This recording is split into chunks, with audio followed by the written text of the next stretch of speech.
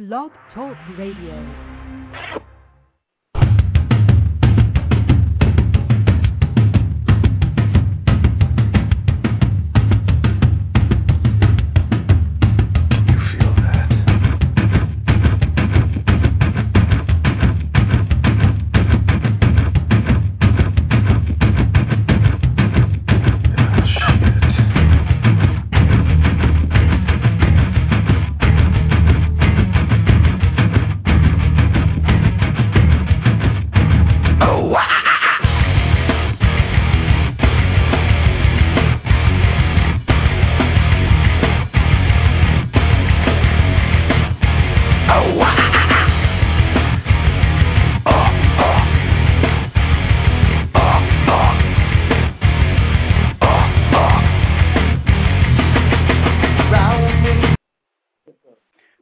All right, guys, welcome to the, the April 3rd episode of Rubber Guard Radio. I am your host, KZ. I have my special guest host on the line, Jeff Dino, and I also have my other co-host, Alex Fan, on the line. Before we get started, I do have office business to attend to here.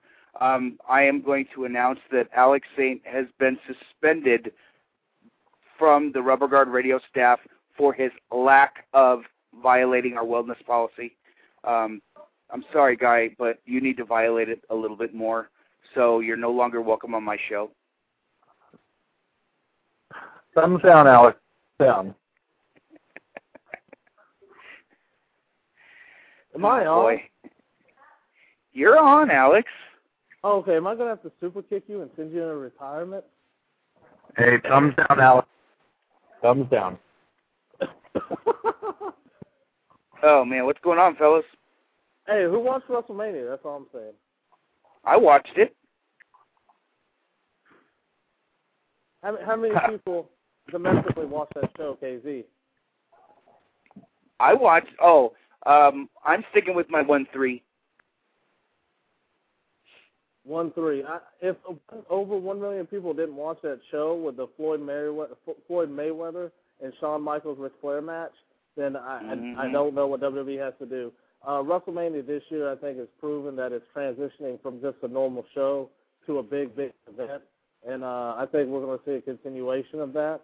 And then there's something else that hopefully that independent promotions are able to follow the WrestleMania. I don't know what Ring of Honor could do in Texas, but I hope that WrestleMania continues to be a bigger event, but also what WrestleMania doesn't offer to you, i.e. in that of a convention or other shows, then hopefully the independent promotions locally make up for that. Because I guarantee you that the inclusion of the TNA match tapings and the Ring of Honor shows made the overall WrestleMania weekend a lot better. But who better to ask than a man who was there, Mr. The owner of the pretentious San Diego company, SoCal Pro, Jeff Dino. He was down there. So, Jeff, how was the WrestleMania weekend for you? I had a good time. Well, you know what? I want to throw this out there, too. Mr. Jeff Dino not only attended this year's WrestleMania, but you've attended, like, the last 4 WrestleManias, haven't you? Excuse me? Haven't you also attended the last 4 WrestleManias? No. I missed the last one. Video session. Hold on. Yep. Okay. I'm getting, let me call back. Okay. Okay, we'll get Jeff to call back in. Okay. Wow.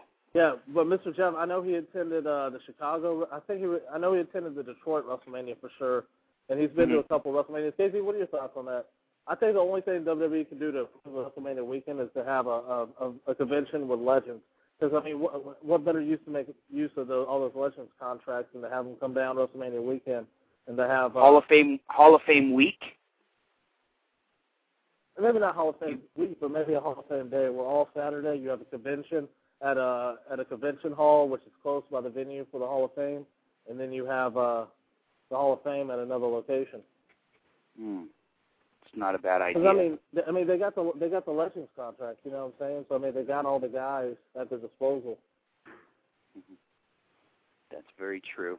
Well, our first guests our guests will be calling in very soon, Sean Davis of the Heartbreak Express will be calling in at 7:15, and at 8:30 tonight we have a last-minute guest, Jesus Cruz, who owns, excuse me, my Spanish is horrible, but Promociones Califa, which is it's a lucha libre company up here in Northern California. They're running a lucha show this Sunday. At the right Rock back. What was that? Jeff Dino, Yes. are you on the line? Yes, I am. Okay, cool. I had some- All right. What was your favorite? How long do we have Mr. Sane on here today for? Hell if I know. He just put down the phone. I guess his boss must have walked up. Oh, okay. No, I had a right. good time. I thought it was a fun weekend. So, what was your favorite match? Favorite match, I would have to say Flair Michaels. I did like the Undertaker Edge match. Mm-hmm. And the Money in the Bank was nuts. And then Money in the Bank. They actually told a story in the Money in the Bank match, which was awesome. You know, they did just, it wasn't spot, spot, spot, spot, boom, boom, boom, spot, spot, spot. They were actually told stories, and then, you know, shit made sense. And, you know, I take my hat off to Edge. Edge has graduated, okay? Edge has graduated to the upper echelon of workers. You know, he stole the show. Edge and Undertaker stole the Ric Flair show, WrestleMania. That match was perfectly done. I gave it 4.5 stars myself, and I've watched it 3 times. The finish was just awesome. The spear into the Gogoplata doesn't get any better than that. It was a definitely a good match. Definitely really good. The whole show was great. I had a lot of people calling me up asking me what happened with the fireworks. I actually didn't see anything happen, but I heard later on a couple of people got burned. About 40 people got burned. Yeah, I did see a dozen ambulance after when I was leaving. It was tough for them. It was tough for them to even get to the building with 70,000 people leaving the building. Yeah, no doubt, huh? But I did get a chance to watch the show. I watched it actually a few times over the week because you see a lot of things that you don't see when you're there live.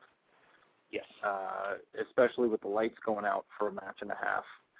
And well, that and also I think the venue, when you're in a stadium, it's quite different as opposed to an arena. Yeah, you know what I'm saying? Because half the time you're looking at the damn screens. Yeah, I caught myself looking at the screens that were above the ring quite a bit, and I kept making, I kept, pulling myself back down to look at the ring. But with the lights going out, we saw everything perfect. But when I watched it on TV, you couldn't see anything until the spotlight came down, and you still couldn't really see anything. Well, that blackout during that match really didn't bother me because I just fast-forwarded to the finish. So, that's you didn't care. I don't. My biggest gripe. I think one of my biggest gripes with Mania though was Snoop Dogg and what's that girl's name? The other girl that came out. Oh, the Raven Simone. I hate her. Yeah, it was her and Snoop, and I thought they were the two biggest jokes of the show. They've had months to prepare for this, and they're sitting there reading off cue cards, and they could barely get that right. And to me, that just looked really unprofessional. I'm sure I'm the only one, though. No. Excuse me, I'm sorry, Jeff. I'm going to attempt to go outside and have a cigarette. For those that don't know, I am a smoker, but I started to take my try to quit smoking pills today. So you're gonna get hooked on the pills. No, it's different. It's not nicotine. Oh, okay. It's not nicotine. It's for it affects the dopamine in your brain. Okay, so they don't own the pills, right? No. No. I pop other types of gimmicks, but that's neither here nor there. I'm the polar opposite of CM Punk. Okay. It's there. I will do it. So let me ask now, you, what did you think of the Hall of Fame? From what I saw,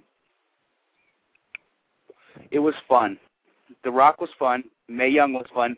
And you know what? I did not watch any of the Flair. What I was told was they only showed about 5 or 10 minutes of Flair on TV. Apparently they only showed Flair and Rock. They didn't show anybody else on the TV because I heard Lance Storm talk about it today.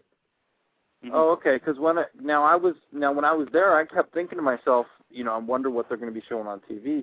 Because The Rock was there speaking for, he had to be up there for at least 45 minutes. They need to get the venue for all day because I know Mr. Jeff Dino knows about getting venues or whatever. They need to go and get the venue for longer because if you're putting somebody in the Hall of Fame, a lot of these guys, this is the last time they're ever going to be able to talk to the wrestling fans.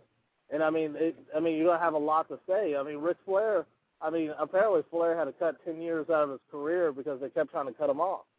So yeah, Flair spoke for about an hour and a half, and I know people around me were getting bored, but I was sitting there listening. I could have heard him go for another 2 hours. Hey, that's the only Ric Flair shoot interview you're ever going to get. And you know what? It kind of pissed me off because I would have liked to sit there and listen to more shit that he had to say, but Triple H inducted him, and then he stood next to him on the stage. And Orange one of the guys. Orange should have inducted him, not Triple H. Orange should have inducted Flair, not Triple H. I think it should have been Steamboat. Steamboat or Arn? Because when you say no. If there was no Steamboat, there would be no Flair. If there was no Arn, No. Arn, hey, Alex. I'm telling you. Don't insult my intelligence. I'm just saying, though, Flair made a lot of people's careers, and Steamboat definitely at the height of his career. Steamboat's a legend, no doubt, but when you want to talk about the height of Steamboat's career, now, obviously, the Macho Man Randy Savage match for WrestleMania 3 was a big moment, but, Flair is the guy why Steamboat's a legend today. Alex, come on, brother. Come on now, JC. Steamboat. Come on Steamboat.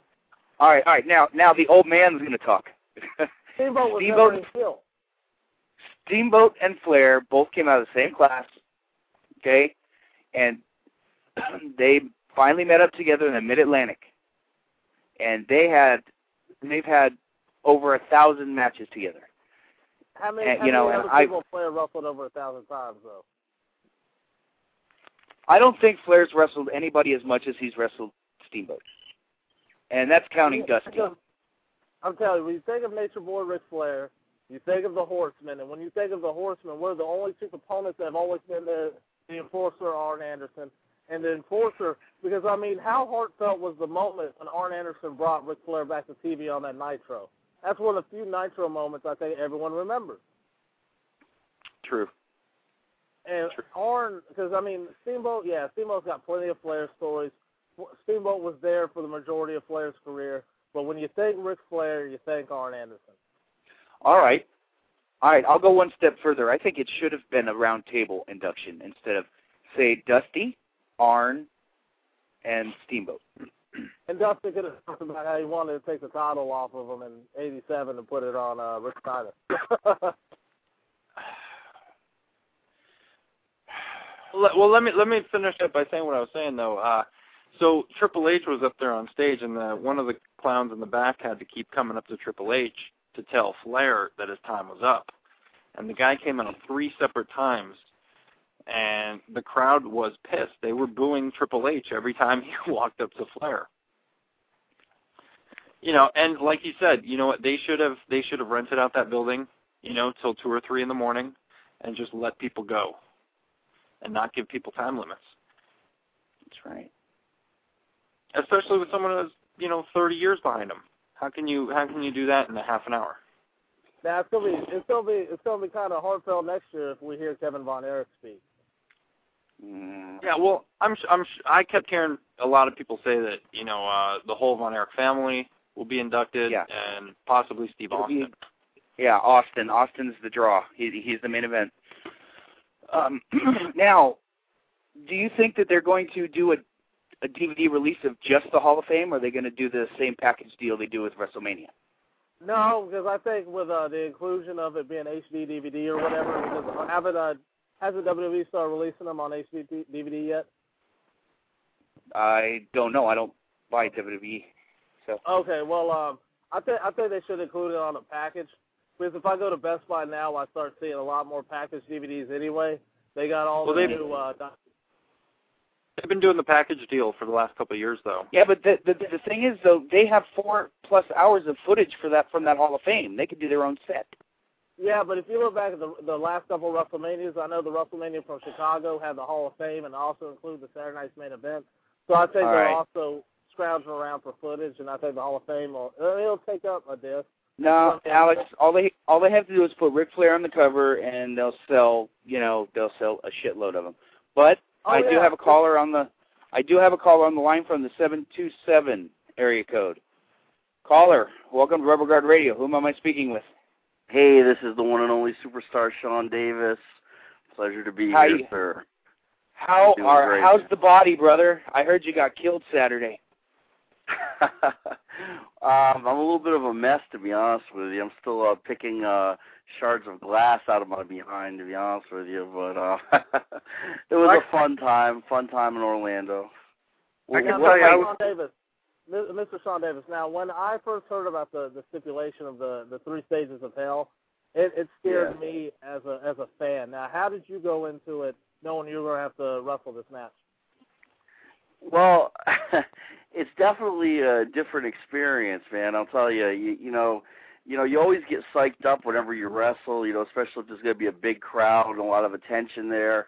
And a match like this was especially exciting for us. There were quite a few members of the, at least a couple that I recognize, members of the Japanese press there, and just a lot of overall attention. So, man, we were just psyching ourselves up for hours, and to be honest with you, I do a little bit of praying before I get out there, too.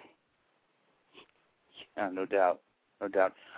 My co-host that's on the line, Jeff Dino, the owner of SoCal Pro, he was in Orlando, and he saw the butchering that happened on Saturday night.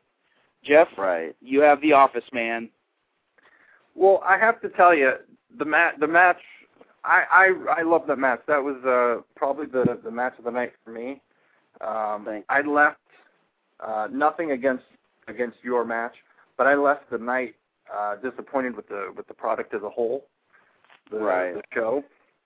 I was disappointed. I didn't see Demolition. I didn't see Steve Corino and a few other guys that no-showed, and there was no mention of that either at the show. So I was disappointed leaving the show, but your match was the match of the night for myself and my friend that was there with me. It was just a brutal, pretty much a street fight. Right. And I got to tell you, for anybody that knows Bruce Santee and John Davis, man, those are 2 of the toughest son of a guns in this entire business, man. I don't think I've ever been in the ring with anybody that hits harder or kicks harder than those guys. There were a couple times where I literally thought my head was being booted off my body a couple times, and I was definitely seeing stars quite a few times in that match. But I got to tell you, man, the MVP of the day was definitely John Davis. I mean, his head was split wide open with a wooden chair shot that I gave to him, and he ended up having to get 15 staples in his head to close that wound. And but he was a trooper, man. The referee wanted to stop the match about halfway through because he was losing so much blood, and John kept telling him, "No way in hell." He said, "We're keeping going," and the guy had a lot of guts. They ended up throwing the match after the fireball. He just couldn't, he couldn't go on anymore. Right. Yeah. He officially, I think, got counted out. It was the last fall was last man standing or whatever, which is a 10 count. Oh. But at that point, it just didn't matter. We were all brutalized, and it was pretty much everybody was ready to go to the showers to that point, I think. But, yeah, just to address the no-shows and everything, yeah, I mean, I totally could see how people would be disappointed. I was disappointed not to have Demolition and Steve Corino there just because they're friends of mine. I mean, at least Bill Eadie and Steve, I don't know Barry Darso that well. But, I mean, I was looking forward just to seeing those guys. And I know the promoter was trying all day long to get Corino there. He kept showing me the text messages, and Corino was stuck at the airport in Detroit, or at least, I don't know. That's what the story was. Anyways, I don't know what the story was about Demolition, but I know they're scheduled to be there when we return to Orlando in a little later this month. But. Mm-hmm. So, Mr. Davis, now with you being a Florida, pretty much one of the representatives of Florida when I think of independent professional wrestling, how was it having WrestleMania there that weekend, and what other festivities did you attend? Honestly, I didn't attend any other festivities just because I planned on going to Ring of Honor to see my friends over there, after the show, and honestly, I just needed to go get some bed rest after that match. I'll be completely honest with you. I had somebody gave me free tickets to WrestleMania. I was going to go to that as well, but I just had one thing on my mind, and that was having a few beers and going to bed after that match. But overall though, it was just it was a great overall experience having WrestleMania in the area. I know it was great for the the local wrestling fans. Having Ring of Honor there for 2 nights, just tremendous. Carrie Silk and Gabe Sapolsky, they do an incredible job wherever they go, putting on the absolute best product in independent wrestling today. I think the best product in all of wrestling today in Ring of Honor. So, arguably. Yes. Arguably. Yes. But I will go on the record. I will say that Ring of Honor runs a very close second to the Chikara product. I'm very partial to Chikara just because they are goofy. But I understand where you're going, Casey, but if you talk about overall product, now Chikara, I've been to a Chikara show too, and then the finances aren't there. But Ring of Honor, when you go to a Ring of Honor show, it's a show. Like, I'm not a fan of the in-ring stuff necessarily. Some of it's good, some of it's not my taste. I'm not going to say it's not good. It's just not my particular taste. But if you want to go to see a show, that's a show. Well, yeah, like I said, Carrie pulls out all the stops. He spends a lot of money on the Ring of Honor live production. He sends the crew down 3 or 4 days before the shows to start setting up and getting ready. And, they definitely make sure everybody gets their money's worth at Ring of Honor. Yeah, definitely, I'm not always a fan of the style that they always use. I get burnt out after seeing 2 or 3 matches that are just nonstop, flips and big moves with not much psychology. But, I think Ring of Honor overall has a great product, though. I don't think anybody can deny that. So, did you see the Ric Flair-Shawn Michaels match? Yes, I did. I did get to see that on TV, yes.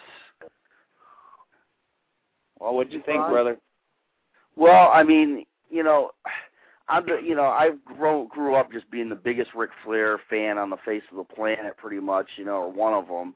And I basically just have had a hard time the last few years watching Ric Flair at all in the ring, just because, I remember the days of him and Ricky Steamboat, and just putting on some of the greatest matches of all time, and just being the guy that was the man in the business for so long. And it just, to me, he's been just a shell of himself for the last few years. And there's plenty of guys that wrestle into their late 50s, and it's kind of cool as a nostalgia act to go see them and stuff. But we're talking Ric Flair here. It's like you don't want to see Ric Flair being a quarter of what Ric Flair once was, But, but overall, though, I think they did a nice job with things being his last match. I think Shawn Michaels is incredible. He's just one of the greatest performers in the history of the business, and I think he did a great job making Flair look reasonably good in his final match. And I think the way the finish was put together was excellent.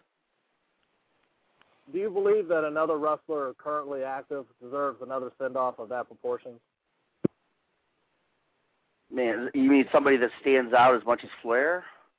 Yeah, with all the events that took place on the next night Raw and the big WrestleMania match they had for him, do you believe that anyone else currently active deserves that big of a send-off? Man, I got to tell you, to me, there's just no compare. For somebody, you got to look. There's definitely been been individuals in the business that have been better tactical wrestlers than Flair and have been better athletes than Flair, and maybe you could say better all-around. But you know what? There is nobody that has had the complete package like Ric Flair has had, and for as long. For over 30 years to be, the as far as I'm concerned, the top guy in the business. I think everybody else pales in comparison to Ric Flair. I don't think there will ever be another Ric Flair.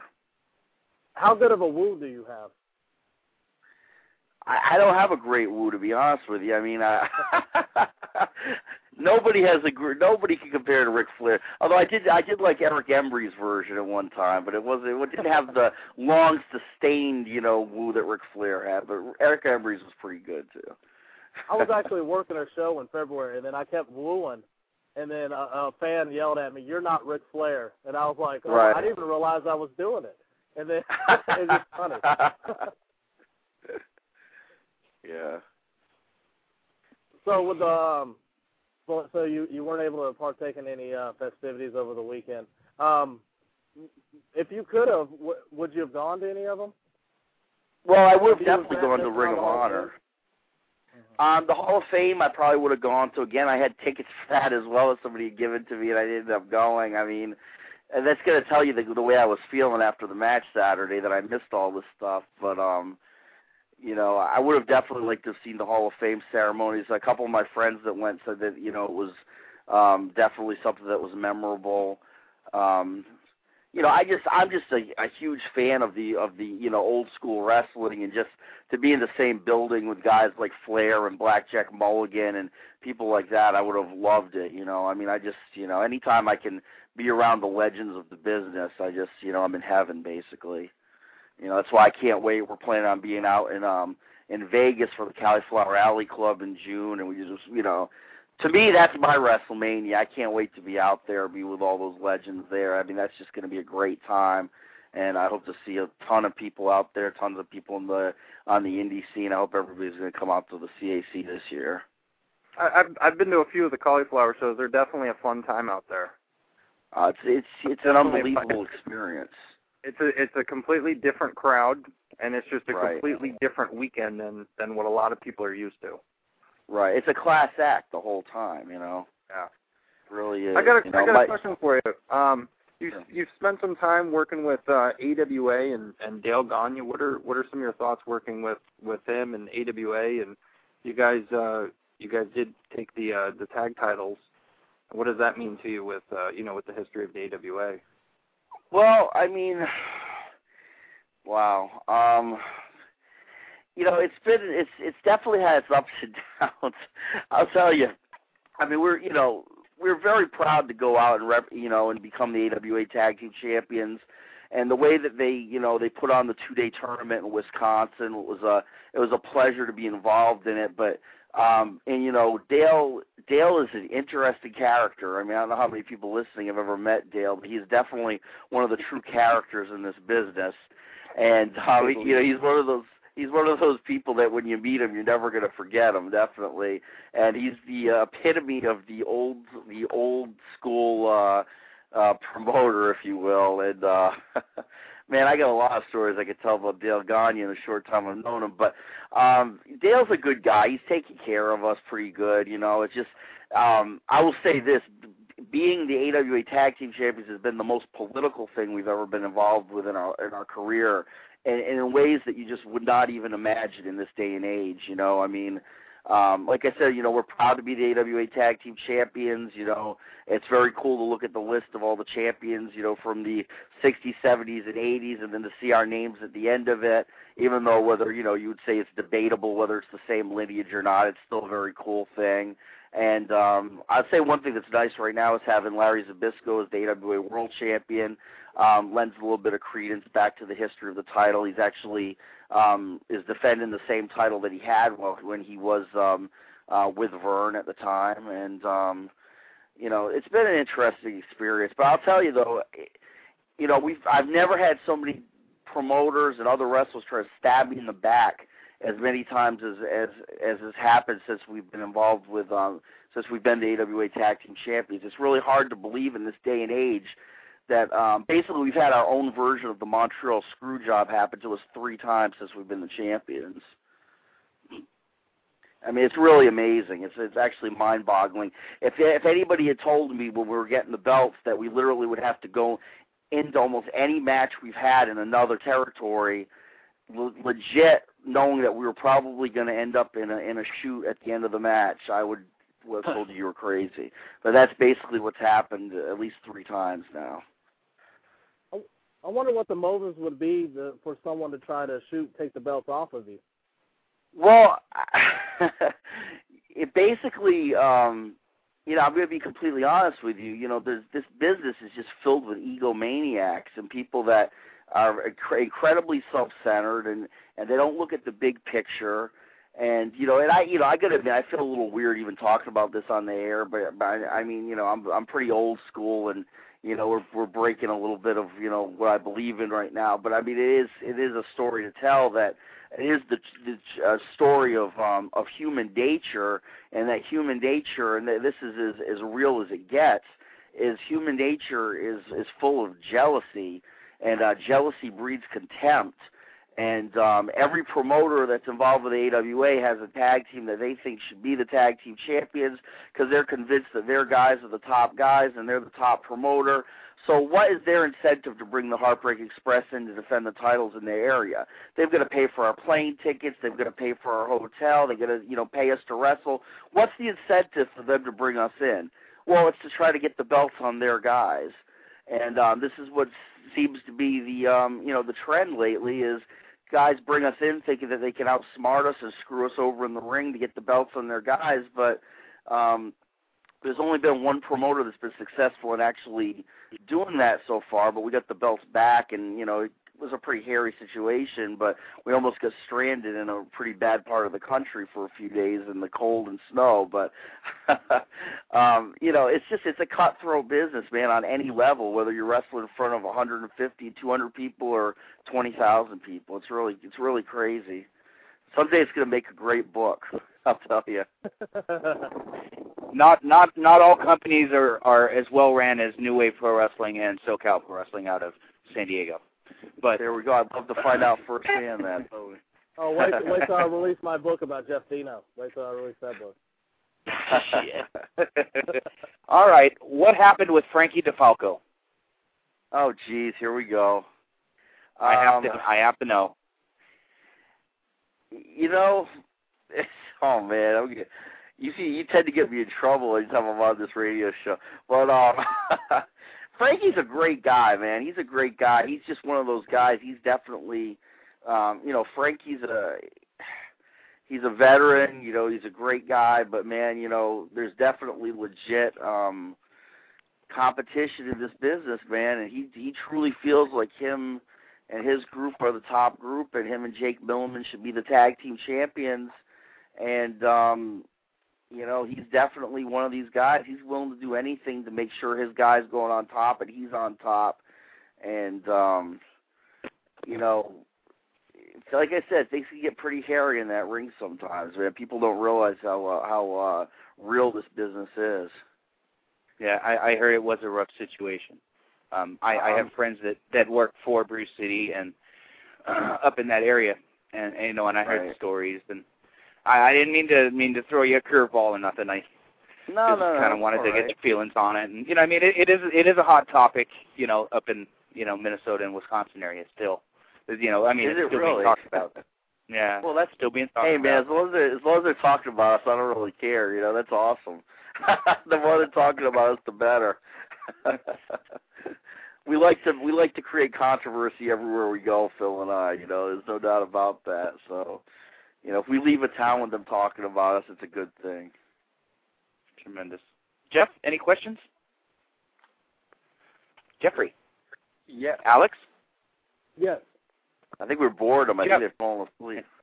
No, they're watching certain DVDs that were sent to them. But okay. Are you awake there, Jeff? Yeah, I got a question for you. What were your thoughts about the Wrestle Fan Fest up in San Francisco? You guys were up there. Oh boy, here we go.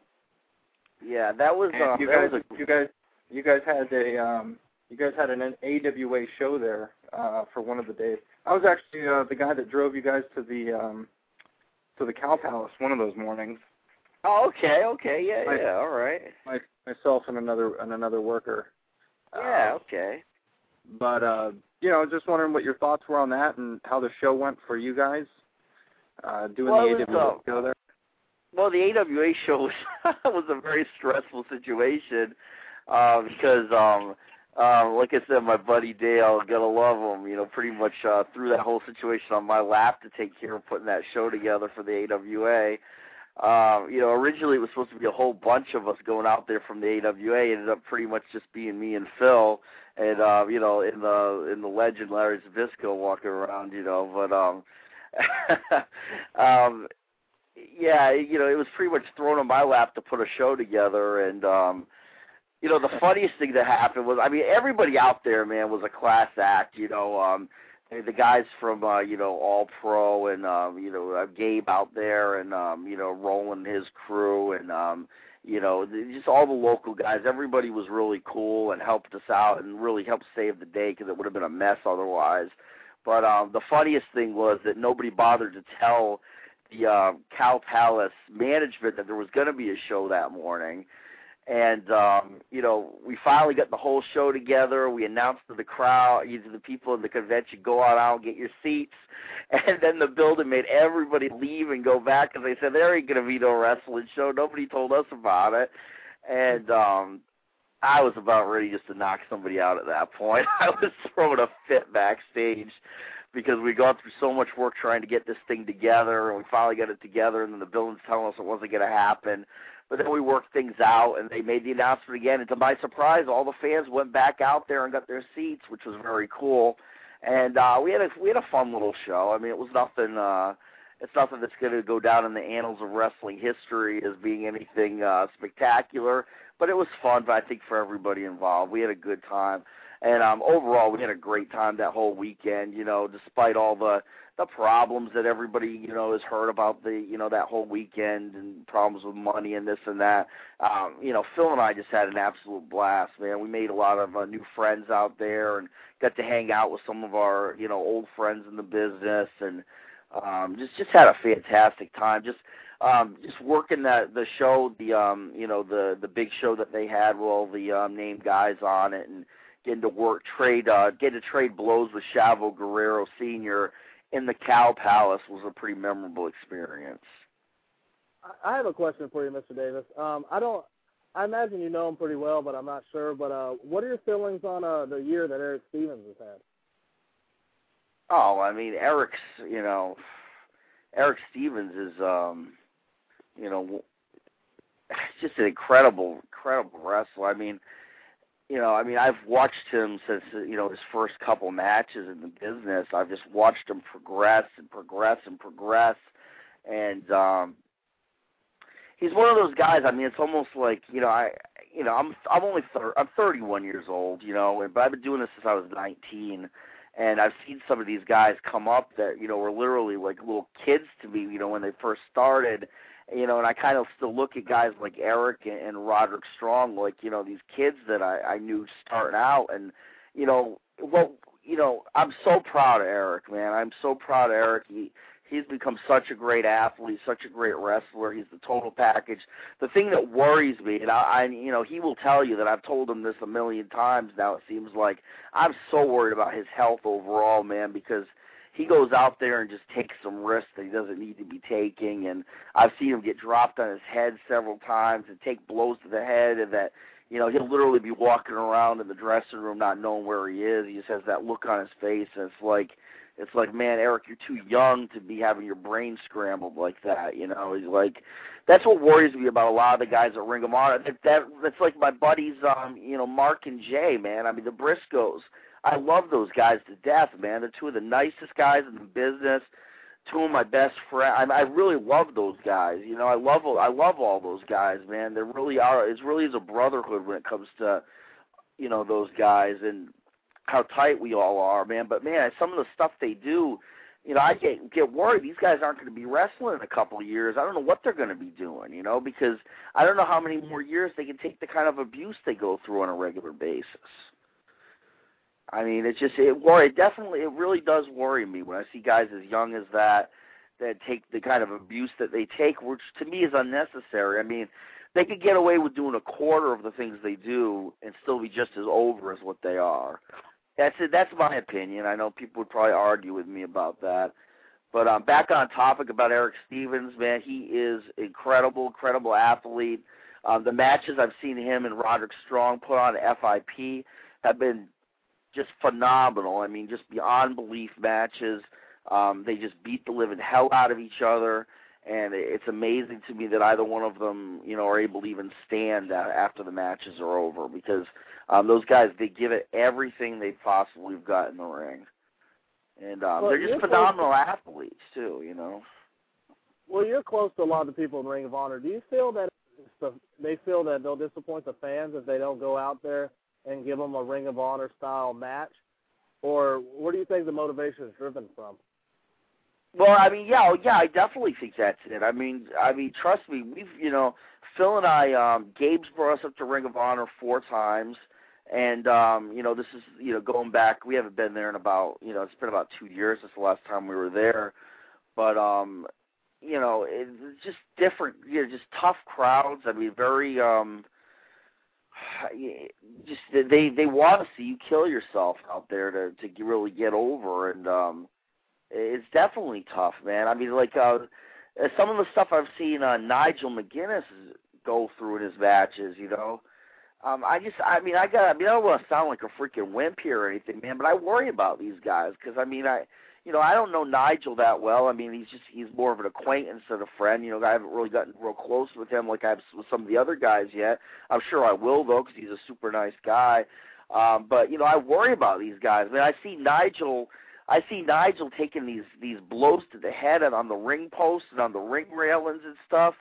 And in the matches, I just sit there just cringing while I'm watching it, thinking, man, this guy is young. He's got his whole life in front of him, and he's scrambling his brain. But that just goes to show you the dedication these guys have, man. Guys like Nigel McGuinness, the Briscoe brothers, Roderick Strong, Eric Stevens, all those guys, man, they literally give it all for the fans. And, I hope the fans, I really, really hope the fans truly appreciate what those guys go through every time they go out there. They're not getting rich doing this, I'll tell you that right now. They might be making, a little bit more than most of us on the indie scene, but they're not getting rich doing this by any stretch of the imagination. They're doing it because of the love and passion they have for the business. And like you said, they don't want to disappoint the fans. That's the same reason why Phil and I, went through UXW last week, with the light tubes and all that stuff. I'll be the first to admit I'm not the athlete that Jay and Mark Briscoe is, or Roderick.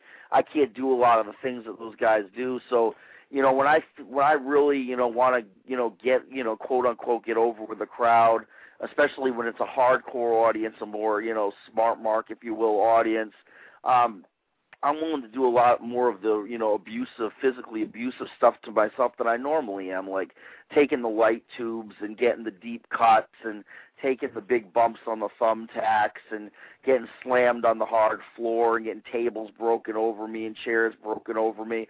It's all part of the sickness that we have that we want to, get over with the fans, and we want to, give the fans their money's worth. And, it's just part of what makes us performers, I guess.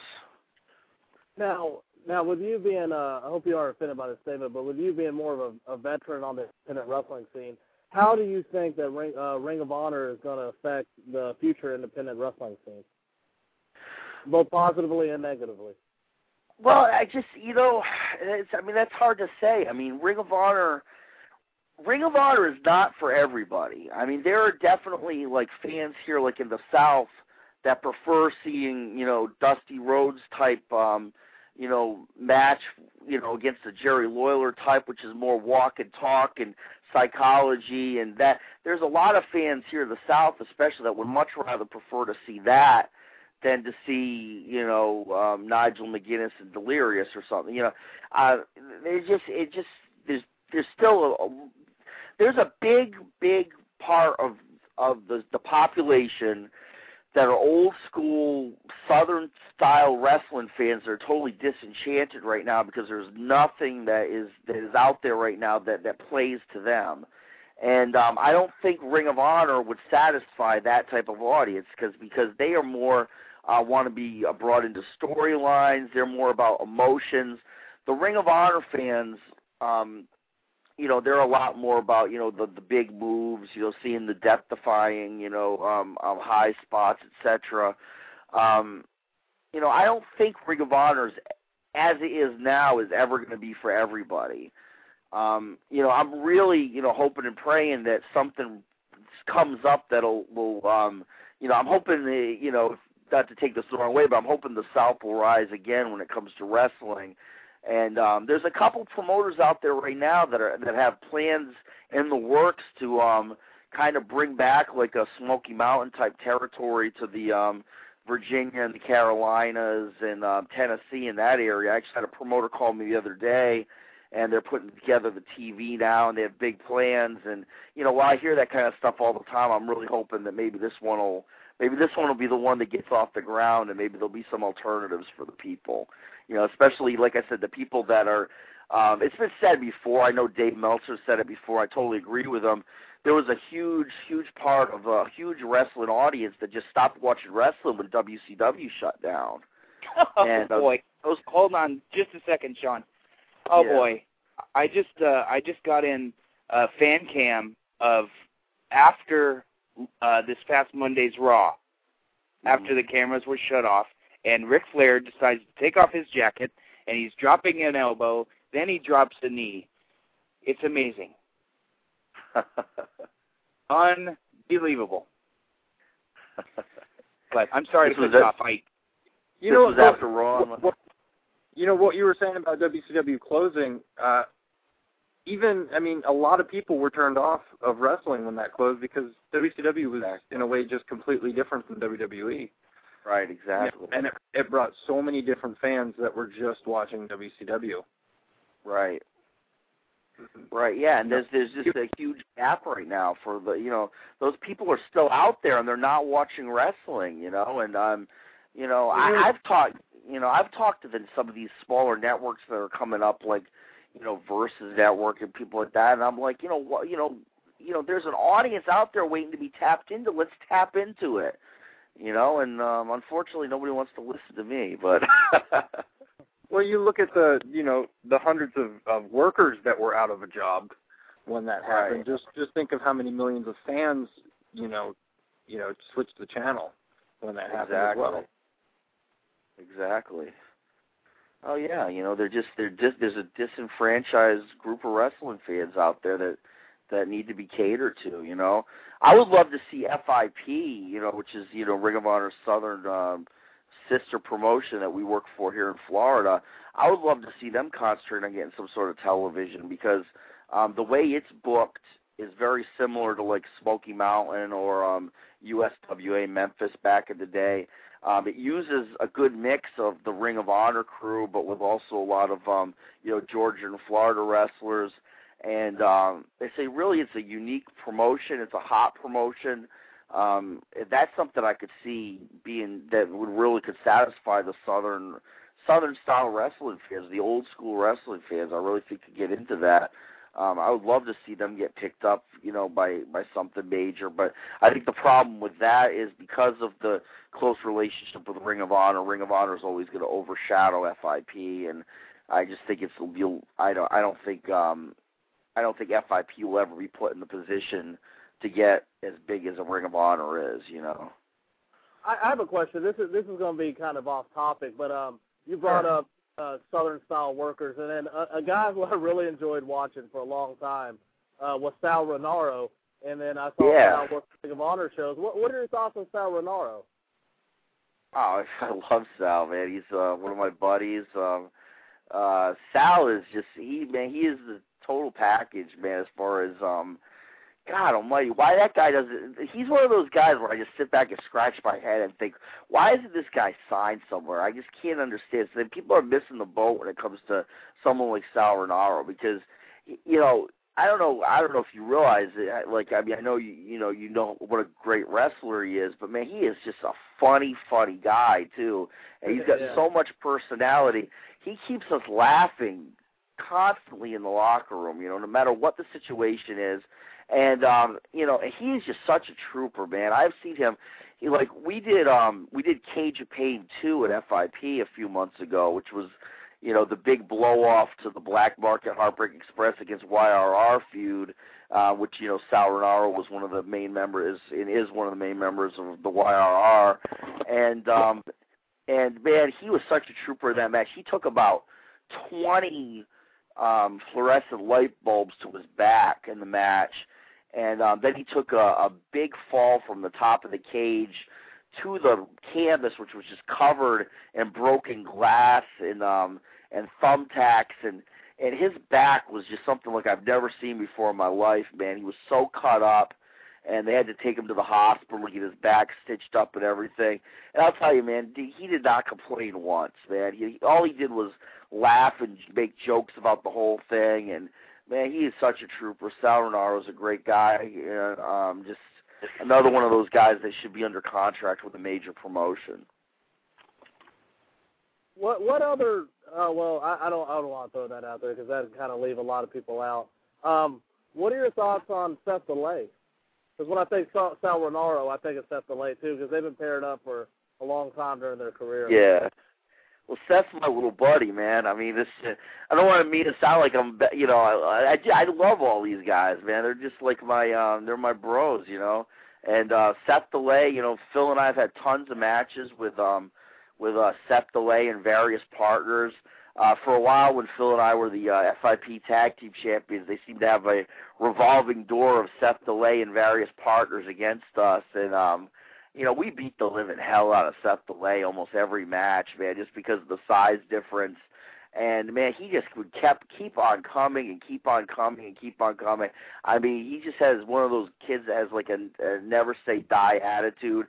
Doesn't matter what you do to him. Doesn't matter what you throw at him. He comes back, and he's a talent, man. That kid is so talented. I'll tell you right now, one of the best matches I've ever seen in my entire life, and you guys should go out of your way to see this. It's on FIP DVD.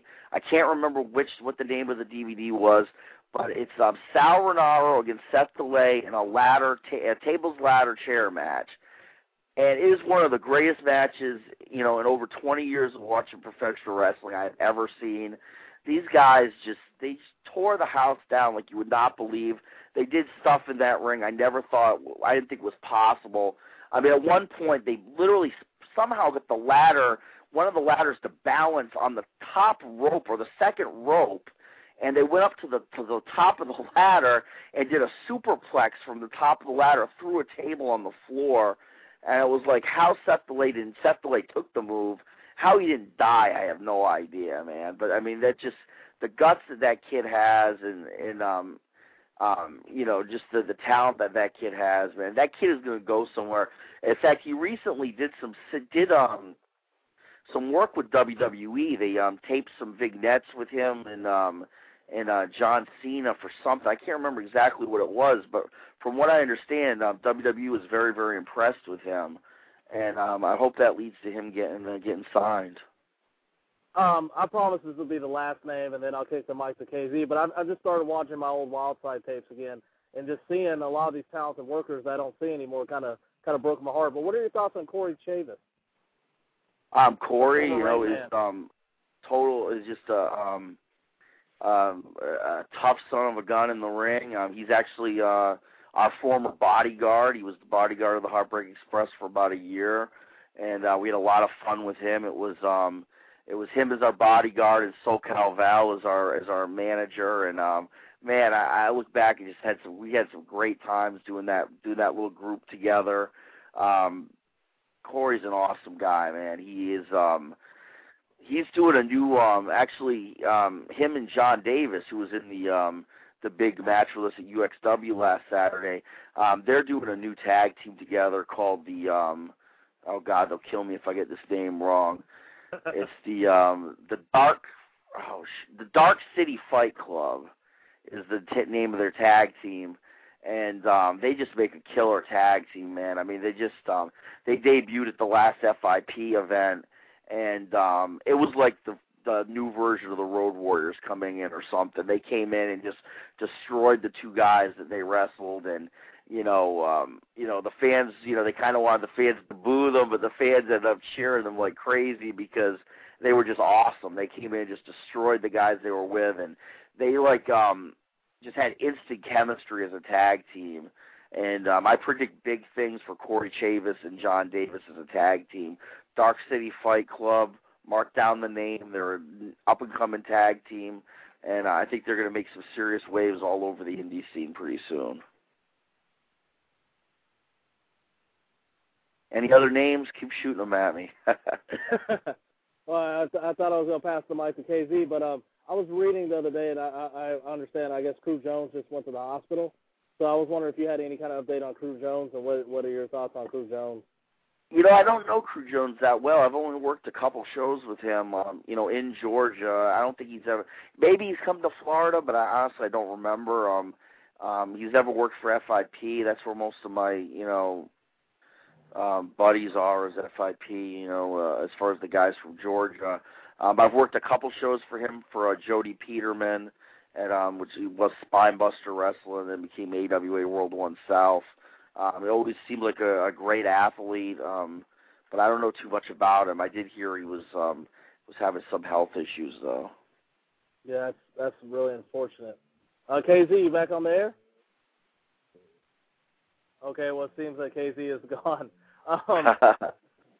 So, from what I understand, the reason why this whole show was organized today, I don't know what happened to Vito DiNucci, but yeah, where's Vito DiNucci? What's going on here? It's my buddy Vito. Did being on the same show with the Heartbreak Express kind of scare him off when he didn't have his tag team partner? It could be, yeah. I mean, I don't know though. Vito and Chris, man, are a hell of a tag team. Those are guys that Phil and I learned a lot from when we were first started teaming up. They were kind of the top bananas here in Florida wrestling, and they just great guys, man. Vito is just a wealth of knowledge. So is Chris Nelson. I was looking forward to Vito being on here. Okay, well, since we were going to discuss tag team wrestling, I'm just going to go ahead and ask you some tag team questions. Now, if you have four guys in there, and on either team they have a lot of chemistry together, and then they're able to perform magic in there, what does that offer that a singles match can't offer? I'm sorry, just give me 1 second. Hold on 1 second. I just want to make sure my phone doesn't die here. Hold on. All right. Can you go ahead and ask me that one more time? I'm sorry, bro. Yes, sir. Okay. So if you, I'll just throw two teams out there. If you have the Midnight Express and the Rock and Roll Express in there, what can that match offer you that a singles match just can't offer? Well, it's definitely a different dynamic. I mean, there's tag team wrestling is definitely an art form. It's totally different than singles wrestling. The psychology of it just changes. To me, there's more drama in a tag team match. You have the traditional tag team matches. You have the strong fan favorites against the rule breakers, and generally, what will happen is, the fan favorites will, usually dominate the beginning of the match and really get the fans going crazy, and then the gist of the match will usually be around the rule breakers, taking advantage of of there being only one referee normally out there, and basically cheating behind the referee's back, and basically ends up dominating with you have the drama of two guys beating up one guy. Usually they'll isolate the fan favorite and put down the beating. Case in point, if you get the Midnight Express against the Rock and Roll Express, generally what would happen would be the Midnight Express would isolate Ricky Morton and would start putting the beating on Ricky Morton in the corner. while Jim Cornette or one of the other or the other member of the tag team would distract the referee and would bait Robert Gibson in, which would cause the referee to be distracted with Gibson so that Eaton and Condrey or Eaton and Lane could go to work on Ricky Morton, and you build up that drama with the fans. The fans are seeing one of their favorite wrestlers just getting double teamed and seeing them get beaten down, and the fans just get to a point where they're just ready to burst, and that's generally when the fan favorite will somehow summon that intestinal fortitude to make the magical tag to his tag team partner, who comes in fresh and then clears house on the two evil rule breakers that have just been beating up on the fan favorite, and that's generally when the house comes down, the people go crazy, and and then just all heck ensues basically. That's your traditional drama of a tag team match. And it's something that's a formula that's been done, millions of times over and over and over again. To me, it never gets old. There's so many different ways. It's basically the same story, but there's a million different ways to tell it. And to me, it never gets old. Especially, in my opinion, if you have a 7-match wrestling card, to me there should be only one tag match on that card, maybe 2 at the most. And the tag match should definitely be something that's special and is set apart from all the other matches on the show. It's a different type of psychology. It's something that I think gets the crowds popping more than anything else if it's done right. If it's done wrong, it can just kill the crowd at the same time. The flip side to that. I have a question. Just a little. It's on topic. Have you ever seen a match where Ricky Morton took the heat instead of Robert? Vice versa. Have you ever seen a match where Robert Gibson took the heat instead of Ricky Morton? I don't think I've ever seen have. Oh, really? Yeah, it actually was the Heartbreak Express against the Rock and Roll Express. Actually, it was the last time that Phil and I wrestled Robert and Ricky. It was actually we took the heat on Robert, and we beat Robert's ass for about 15 minutes before Ricky made the hot tag. And it was a little different, We just that was all improv, so we set a precedent in that match. Did Ricky know what to do? Yeah, he came in and kicked. Any idea? Yeah, he came in and kicked our asses when he made the hot tags. What he did, he punched me right between the eyes. Actually, clocked me pretty good. Right hand. Yeah. Oh yeah, he came in and. As stiff as it looks. It's not that bad. He's those guys are just the consummate pros. I gotta tell you, the Rock and Roll Express, they might not be obviously in their prime anymore. But man, those guys have timing like I've never been in the ring with anybody that has the timing of the Rock and Roll Express. They're going to be never. In wheelchairs. What's that, guys? You're kind of breaking up a little bit. I don't know if it's my phone or. Can you hear me? No, it's me, brother. Shoot. All right. Well, I do have a.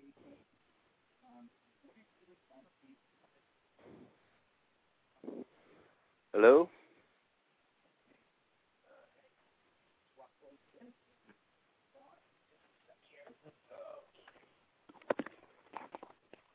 Okay, is that better?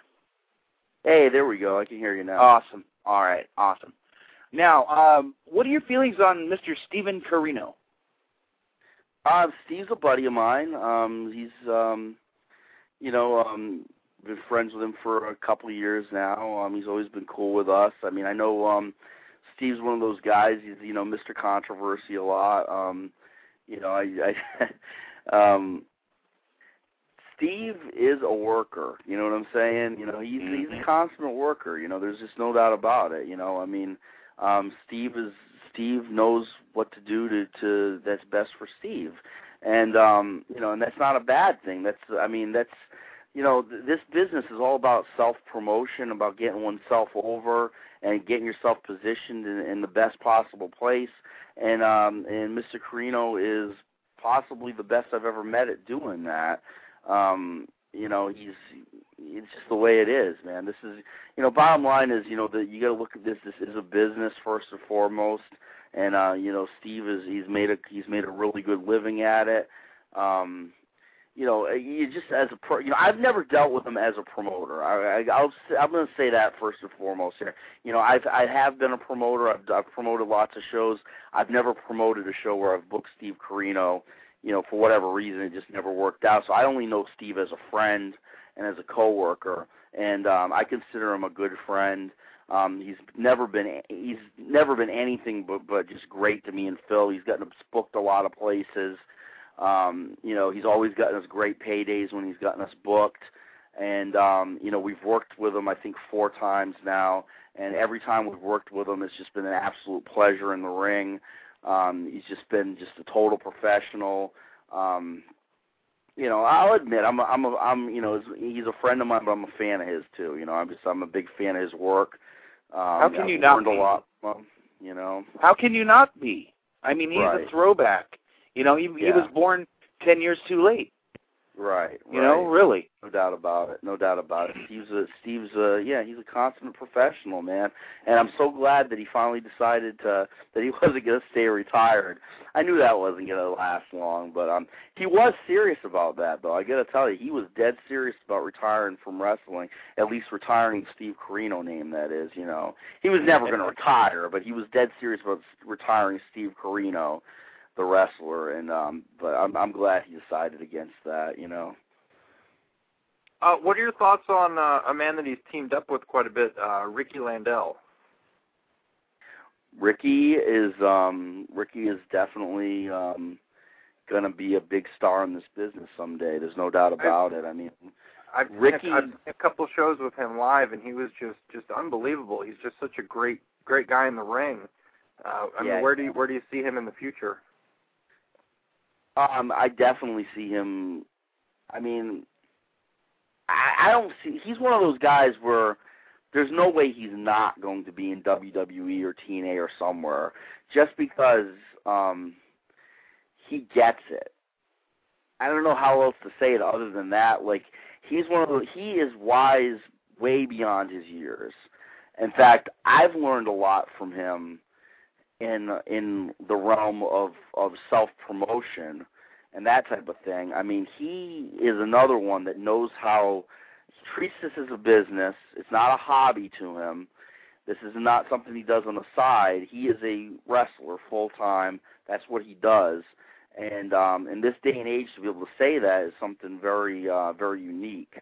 And he is going to make it somewhere big in this business. There's no doubt in my mind about that, because he's got it all in the ring. He's got the talking ability. He's got the look. And like I said, he's very, very business savvy. Just one of the few. I don't think I've ever met anybody quite like Ricky before, to be honest with you. I don't. It's very. Like I say, he just has that it factor. And he knows how to promote himself. And he knows how to get the most out of promoters, and that's an important thing. I've noticed that's a lot opposite than a lot of guys that I've met and know. Is that a lot of guys don't take it serious, and they don't take it as a business. They take it as just a quick hobby and something to do to call themselves a wrestler. Right. And I can admit, I mean, I probably started out the same way. I mean, I never thought. My whole thing was, man, I just want to get in the ring once and just say I hustled a match and I'll be, I can die happy. That's basically was my attitude when I first started wrestling, because, I never thought I would make it anywhere. I never thought I'd be, on the radio. Anybody, why the heck would anyone want to talk to me? You know what I mean? I never thought I'd make it as far as we have, and we've been all over the country and different parts of the world now. I never thought this would happen for us, and it's really just been the last few years that I've really realized, this is a business. This isn't a hobby. You can't be worried all the time about being friends with everybody, as far as promoters, and you got to really look out for yourself and really, you got to treat this as a business, if you want to make it anywhere. And we're still learning that, we're still, it's hard. I mean, a lot of guys just don't take this serious enough, and most of those guys don't last long. I mean, I'll tell you, when I went to wrestling school, there was probably 30 other guys at the school I was going to at the time. And out of that 30 guys, I believe I'm the only one that's still wrestling. Oh, wow. Yeah. I might be wrong. Maybe there's one or two that are still scattered here and there, but I don't think so. I think I'm the only one that's left that's actually lasted this long. So it's a pretty rare thing to last more than a couple of years in this business. On the indie scene anyways, you know. And even guys that get signed to like to WWE contracts. Like I was talking to a few of the guys that got released from WWE at the last FIP show we were at. Some of the guys were still here in Florida from the FCW territory, and a lot of them had only been wrestling a couple years, but basically that whole time they'd been under contract to WWE, and they were done. They were quitting the business. They were done. You know, they had no interest in continuing to wrestle because they didn't have the passion for wrestling. All it was a ticket to, a paycheck. They didn't have a, I mean, yeah, it's nice. You gotta treat it like a business. You gotta want to make money doing this stuff, but at the same time, you gotta have a passion and a love for wrestling too. If you don't have that, you just might as well get out of it because it's gonna be a long, hard road any way you look at it. Whether you're signed to WWE or you're struggling along on the indie scene, it's not easy any way you look at it. But like somebody like Ricky Landell, he's definitely mastering what it takes to make it in this business. Okay, let me ask you. We've talked a little bit about AWA. What are your thoughts on the NWA, and where do you see them kind of going? They've got a TV deal now. Do you see that helping them a little bit? I mean, I hope so. I hope so. I wish Dave Marquez and the crew. I wish them all the best. I think Dave's got a really good mind for the business. From what I don't know him well, but from just sitting down and talking with him a few times, I think he's got a really good mind for the business. I'd love to see the NWA, make a big return, triumphant return. I would love to see that. Whether it's going to happen or not, time will tell. Do you see yourself? Do you see you and with your partner coming into NWA at all in the future? We'd love to, man. I'd love to. We've put out feelers before, and we haven't gotten much of a response so far. But, I don't know if it's because of our AWA affiliation right now or what. There still seems to be – I think it's ridiculous. I told Dave Marquez when we were out in San Francisco that, I was like, man, why can't, you guys all just work together, for the common good here, It's not like it's 1984 anymore, and you're dealing, Vince against Vern, stealing talent from each other on a national level. Let's, why can't we all work together to, try to elevate the product of wrestling, And it just, I don't know what it'll take if that'll ever even happen, man. I'll tell you, it's hard enough for me. I try here in Florida just to get the different groups to work together. Most people, nationwide don't realize how much wrestling there is here in Florida. It's insane. There's a show at least 3 or 4 nights a week going on somewhere here in the state. And, I try to get the different promoters to work together, man, and it's like pulling teeth, man. Nobody wants to work together for the most part. There's a couple promoters that work together, and there's people that are, are friendly with each other, but nobody really wants to sit down and really, get together and like run under the same banner and really use the best talent, pull the best talent together, run under the same banner, and really get something going that could really make some money for everybody. Can't seem to make anybody understand that. What are your thoughts on the NWA champion Adam Pearce? Oh, Adam's awesome, man. He's total, throwback, old school wrestler. Great guy. We've wrestled him a couple times, and we had fun matches with him. I have nothing but respect for Adam. Again, he's a class act. He's another one of those guys, that he would definitely be on my, if I had enough money to be able to put together a dream promotion out of everybody that's on the indie scenes, Adam would definitely be, a big part of that. There's no doubt about it. You were mentioning about where you're at. There's there's a dozen companies. Nobody can get along with each other. That's kind of how it is. I don't want to say they don't get along with each other. Everybody's friendly, but they don't want to work together. Yeah, they don't want to work together. Yeah. That's really similar to how it is here on the West Coast. Right. I'd have to say, with the exception of San Diego, there's 3 companies down in San Diego, and they all pretty much work together. But pretty much that's really how it is, for the most part of the West Coast as well. Jeff, don't lie. They all use your ring, so they don't have a choice. Hey, well. Sorry to break kayfabe there. I have to lighten it up. But you know what? The big difference that I've noticed is I went out to Tennessee last year, and I went to a show with Tracy Smothers, and he was working 5-6 days that week, and I couldn't believe that there were so many shows out there in one week, and he was probably missing 3 or 4 of them. And when you come back to the West Coast, there's 2 a month. Right. So, what are your thoughts on that? Do you think, are you willing to work that much? Do you guys work that much? I would love to work that much. I mean, to be honest with you, this is our deal here in Florida. I could work probably at least 3 or 4 nights a week here in Florida, but the problem is half the promotions or 3/4 of the promotions aren't going to pay us what we're used to getting paid. I mean, it's not all about money, but at the same time, man, I got to survive, you know what I mean?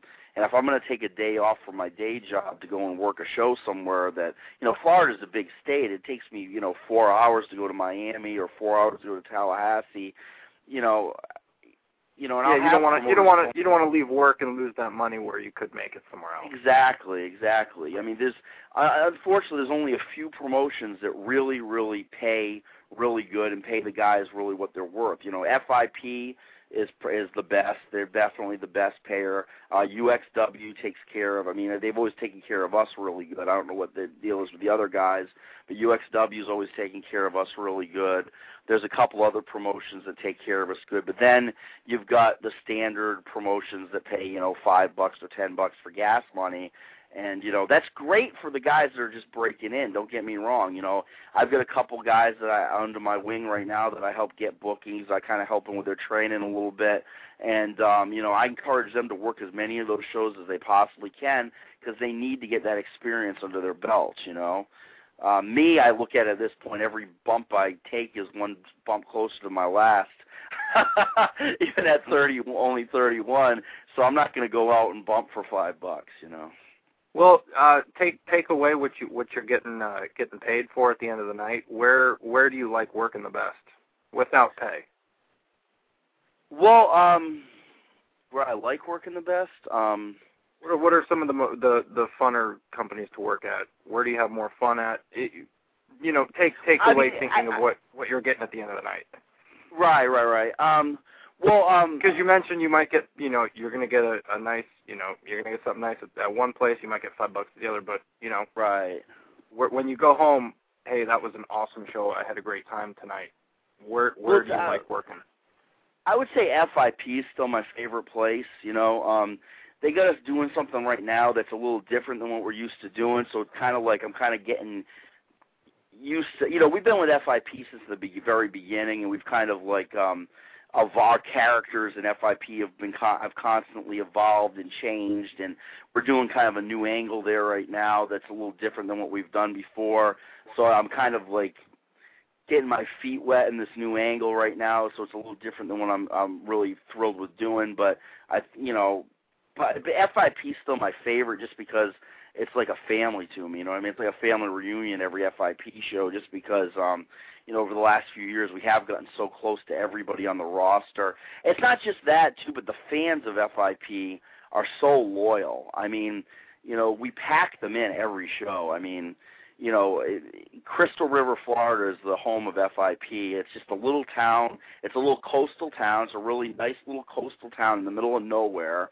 And we consistently pack in at least 500 people a show usually at Crystal River, which is good for Florida. That's a good turnout.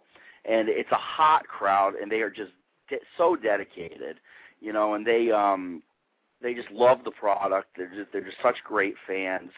They'll boo the hell out of you if you're a rule breaker like we are. They'll just boo the hell out of you, and they'll throw stuff at you and everything else. But then afterwards, they're buying you drinks and buying you dinner because they really appreciate what you did, And and that's rare to find. And there's an offshoot to FIP now, which is called Pro Wrestling Riot, and that's run by the owner of FIP, Sal.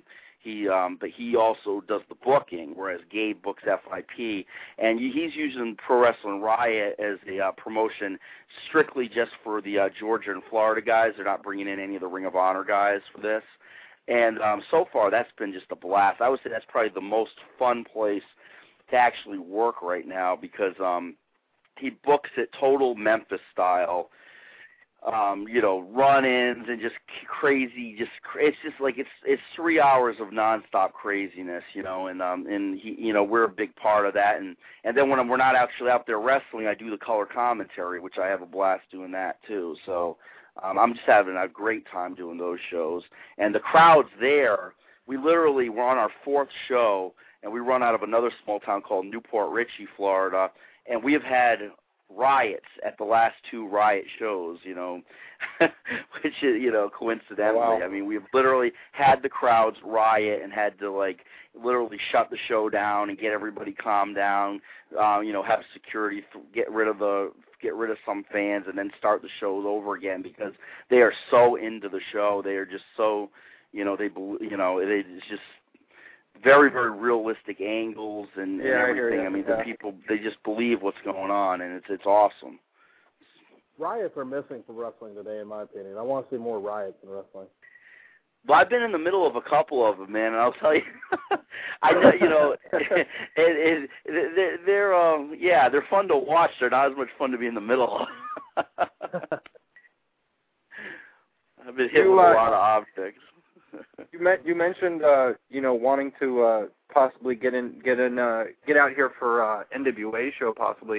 Is there any other companies even out east that you haven't worked yet that you guys want to go out to? I don't know, man. Out east, it's like I really know when you get there. Yeah, I mean, I'm from the north originally. I'm from Rhode Island, and but man, ever since I've been in Florida, man, I should have been born a Southern boy, man. I love the South. And, we've been to, like I said, we've been to Ring of Honor, we've been to Chikara, and we've, done a few other promotions out there. And there's nothing, I would love, if Quack would ever book us again, I'd like to go out to Chikara. Of course, if Gabe ever wants to bring us back to Ring of Honor, we're ready to go there. There's been a couple, I don't want to get into everybody's business, but there's been a couple times where we're supposed to go back to ROH with an angle, and for whatever reason it hasn't happened. So hopefully they were still in the back of their minds for something coming up. That would be fun, of course. But yeah, I just really love the South, man. And what you were talking about before about like the shows in Tennessee, Dennis Condrey called me the other night, from the Midnight Express. And he was just trying to convince us to move out there, move to Tennessee or Virginia, man. Because he told us, he's like, he told me that he really thought we could make, we could definitely work 5 nights a week easy, and make enough money to actually not have to do a day job. So. Yeah, that's just like what I said when I had passed through. I went to the NWA Legends show in August. Right. And as I was passing through, I stopped by to see Tracy Smothers, and anytime I talk to him, he's on the road. He's on the road right. 6 days a week, and he says, I take Mondays off, but I mean, if he wants, he can work it. Right. And it's completely different than it is out here on the West Coast, and I don't think a lot of people really realize that you can really be on the road every single day, right. in the South or in that area. Really the one thing, like we were really seriously considering that because we actually had an offer to go and do a program with Ricky Morton and Bobby Eaton, where we would go around to you basically take it on tour, where we go around to every town with Ricky and Bobby as them doing like a new tag team together. And we're something we're still strongly considering. But then, like, my contacts, my quote unquote, insider, higher up contacts in the business all tell me, "Oh shit, don't do." Oh, excuse my language there. I'm sorry about that. I don't know if you. Oh, you don't. But you can say whatever you want. Oh, okay. But they all said, don't do it because you're going to be completely off the radar if you go to Tennessee. Nobody follows anything there. It's going to be like you don't exist. Even if you're working 5 or 6 times a week, you might as well not be working anywhere. So it's hard, man. It's hard to know what to do. Do you think the other thing. What's that? Do you think working that much is really going to set you guys off the radar? I don't know, man, because honestly, it's hard to say. I mean, I had no idea there was that much wrestling going on in those areas. Yeah. Until guys like I said, Dennis and Ricky Morton and those guys filled me in on how much work is actually there. I would have had no clue. And I think I follow things pretty closely as far as the business goes. And they run so many small, like, redneck hick towns that I don't even know if they have the internet in some of those places. I mean, I don't know if I don't know if the word can get out from some of those towns about what's going on. But it's the same thing like in England. When we went over there, we have a standing offer to go back to England whenever we want to. And, you can work over there 7 days a week, for All-Star Wrestling, which is the big promotion over there. And the problem is almost nobody knows about it. Yeah, I know there's over in England, there's over in Ireland, they do like 3-month tours. And they're pretty much working like 4 or 5 days a week. And it's just nonstop for a few months, and then they'll take a few months off. Right. I'd love to get into Ireland. We were trying to. Do you know Sheamus? SOS. He's in WWE Developmental now. Mhm. Yep. Yeah. He was trying to get us over there to Ireland to work for him. I think it's Irish Whip Wrestling. But for some reason, nothing came of that. I don't know. I need to look into that again. I know the promoter over there for Irish Whip. Really? Okay. Yeah. I don't know if he wasn't that impressed with us when we sent him a DVD or what, but I never really heard back from the guy. But I don't know. I just heard from a promoter tonight that's supposed to be bringing us to Australia, so I'm pretty excited about that. I don't know. You know what I sent him? I sent him a tape as well, and the next time I heard from him, he completely dodged it and went off to another subject. So really, yeah. That's funny. So is the business. Well, Sean, we're gonna have to wrap it up, brother. All right, guys. It was definitely my pleasure having you on again, man. Hey, Did you ever find out what happened to Vito? Where the heck's Vito?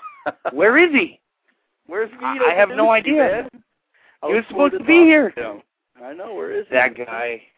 I don't know about that guy. About being in the Cayman Islands together. Hopefully we'll talk about that. But oh well. That's for next time. Well, yeah, exactly. Well, Sean, I'm going to give you the opportunity. I'm going to give you the office. How can people get a hold of you if they want, send you fan mail or, women's underwear or get you booked on a show? Never get enough of that. Go to myspace.com/superstarshawn or go to www.heartbreakexpress.com. Awesome. Well, Mr. Davis, it was our pleasure. And the next time we have you on, hopefully we can get, that other guy, that other guy that stands in the corner when you're in the ring. I couldn't pull Phil away from his female admirers tonight to do the show, unfortunately. Well, we need to have Drunken Disorderly and the Heartbreak Express on. That would be awesome. That would be Drunken Disorderly, trust me. Of course. But thank you for your time again, brother. Oh, you're very welcome. You guys have a good one. Thank you. Thank you. All right, man. Bye. Wow. Now, that was a fun interview. He's a cool guy. That was tremendous. Yeah, that was tremendous. That was pretty cool. I'm worried about my predecessor because Jeff did a really good job there. So. Well, you've been replaced, Mr. Saint. So. I've been suspended. Good job, Jeff. That was awesome. Oh, thank you. All right. Well, I forgot to mention this at the beginning of the show, but This episode of Rubber Guard Radio is brought to you by our sponsors, WrestleWarehouse.com. If you need Lucha Libre masks, pro wrestling DVDs, WWE swag, all kinds of different stuff, check them out, www.WrestleWarehouse.com. And also, FogCityWrestling.com. They have a show coming up April 12th at the Stealth Space in San Francisco. Get your tickets early. I'm going to let out the number of how many tickets are pre-sold, but they may sell out beforehand. So, I ran when I was in the airport coming home on Monday from Mania. I was hanging out with I can't forget his name. What's the ring announcer for Fog? Marcus Mack. Marcus Mack. I was hanging out with him for about an hour and a half in the airport, and he knew I was not coming to the show, but he was still pumping the show up for me.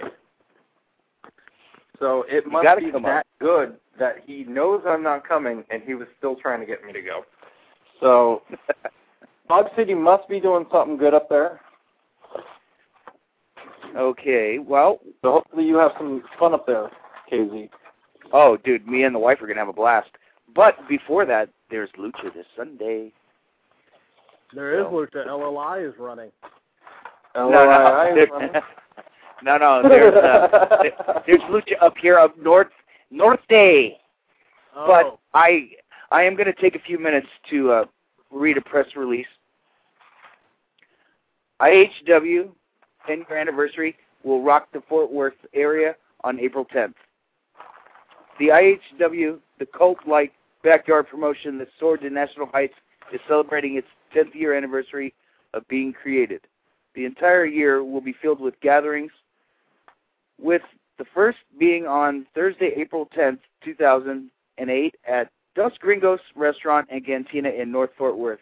The event is being billed as the first reunion of its kind in nearly a decade. IHW stars are coming from all over the nation to attend this event. Past superstars attending include the Necro Butcher, who started in IHW in 1999. Necro is currently filming scenes in a feature motion picture of the wrestler starring Mickey Rourke. Necro can be seen wrestling on pay-per-view for Ring of Honor Wrestling as well. Other stars include the 5-time IHW champion Chris Wolf, Hardcore Maniac Damon Richards, IHW original Balls Rider, Overboy Joey Corman, the Commissioner Paul Lewis, and the promoter and performer Vengeance David Fuller. IHW began in 1998 in a backyard in southwest Fort Worth. However, it quickly made media headlines with its violence and its carelessness for the rules. IHW has been in the Fort Worth Star-Telegram, ABC's 2020 News program, CBS 11 News, WFAA 8 News, OneWrestling.com, and featured on countless radio interviews. IHW was one of the first backyard companies to go mainstream with media recognition. 3 former IHW stars went on to careers in the WWE. Former 2-time women's champion Jazz, Rodney McBegnog, and current star of Monday Night Raw, Brian Spanky Kendrick. The event is being brought to you by Plot Digger Films, who just released the horror-slash film Gutterballs, Death Strikes the Alley. This movie will set a new standard for the new classic horror slasher movies. Also, Dolomite meets Chucky in Black Devil Doll, a production of Rotten Cotton Productions in association with Lewis Brothers Film. Hey, so can I read my press release hold, now? Hold on, just a second. I'm not done yet. Gotta take a breath. Rebel Guard Radio. Okay, that's it. I'm just going to read off the websites. I'm blown up. I'm sorry, Fuller. www.plotdigger.com, www.blackdevildoll.com, www.texasfrightmareweekend.com, and Rubber Guard Radio.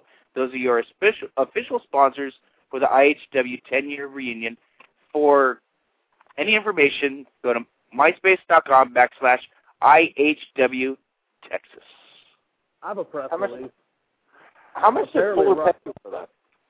Whoa, what was that? How much did David Fuller give you? How much did David Fuller pay me? Oh, no. It's a personal favor. Mr. Fuller is a friend of the show, and him and I, we go way back. So Yes. Hey, dude. I do the favors. I do the favors for you and your fucking company every month. What the hell? I was just kidding. I'm just waiting for a fuller blog for the website, rubberguardradio.com, where you can get all your info on Rubber Guard Radio and future guests. Alrighty, Alex, I'm going to have to cut you off. I'm going to hang you up, Alex. Alex, thank you for your time tonight, brother. Get back to work, man.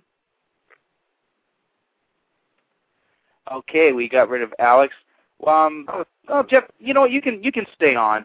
On the line now, we have Mr. Jesus Cruz, the owner of, I'm going to butcher this again, Promociones Califa, which is a lucha libre company that runs in Northern California.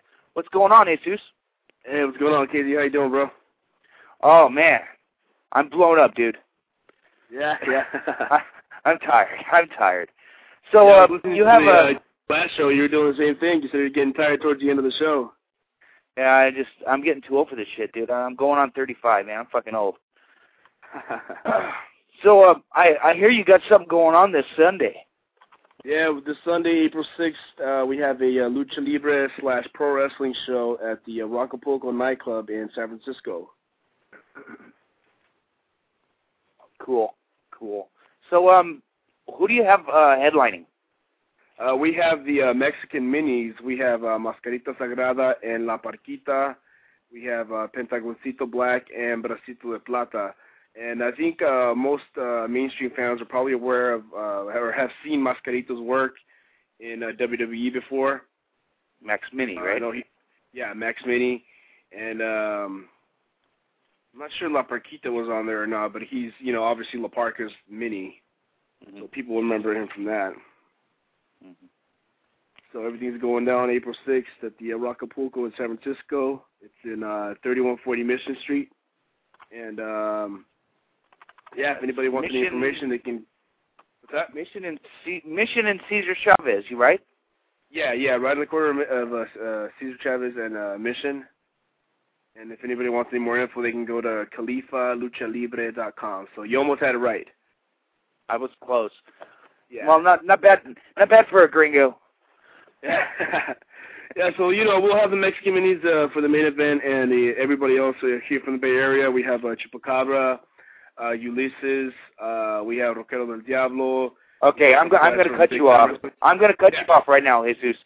I stood next to you at this last Fog City show, and we both watched the Chupi and Ulysses match, and I put that kid over.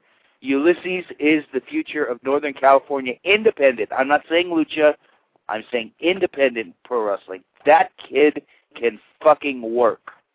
Yeah, I heard you talking about him at the last show when you had Cesar Black on there, and I actually have to say thanks for him for putting us over. We like working with Fog City Wrestling as well.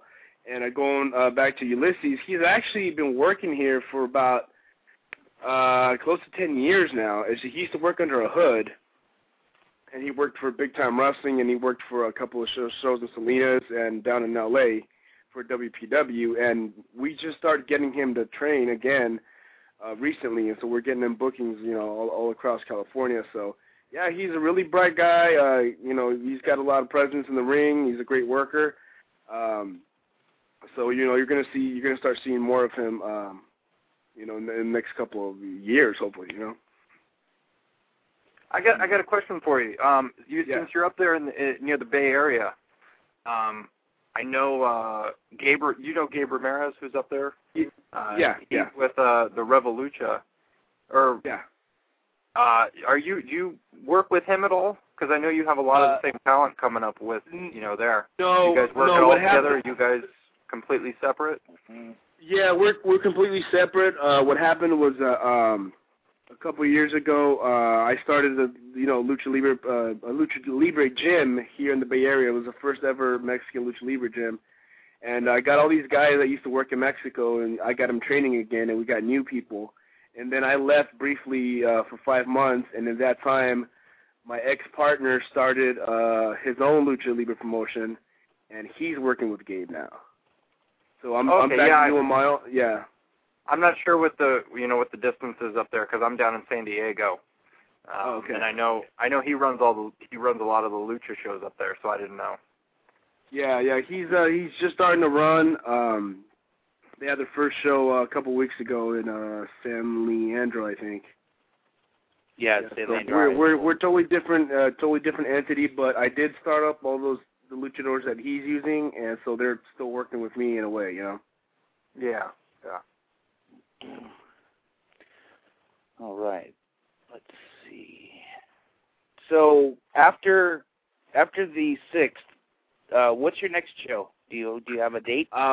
We have one tentative for May 17th or 18th, back in San Francisco. We still same venue or no? Possibly the same venue. We were going to go to a different venue, but we're actually getting a lot of feedback for this show, so we might stay at the Acapulco. That's where we actually had our debut show back in 2003, and we kind of want to stick to one venue for now, and then kind of just work ourselves around the Bay Area, sticking to San Francisco. It's just an awesome venue, brother.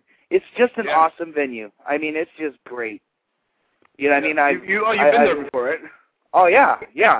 I've been there for a lucha show. I've been there for a rave. I've been there as a Latino nightclub. So I've seen it in different types of ways. But it's just a hell of a venue, and it's also in a really good spot where people can actually take public transit to get there.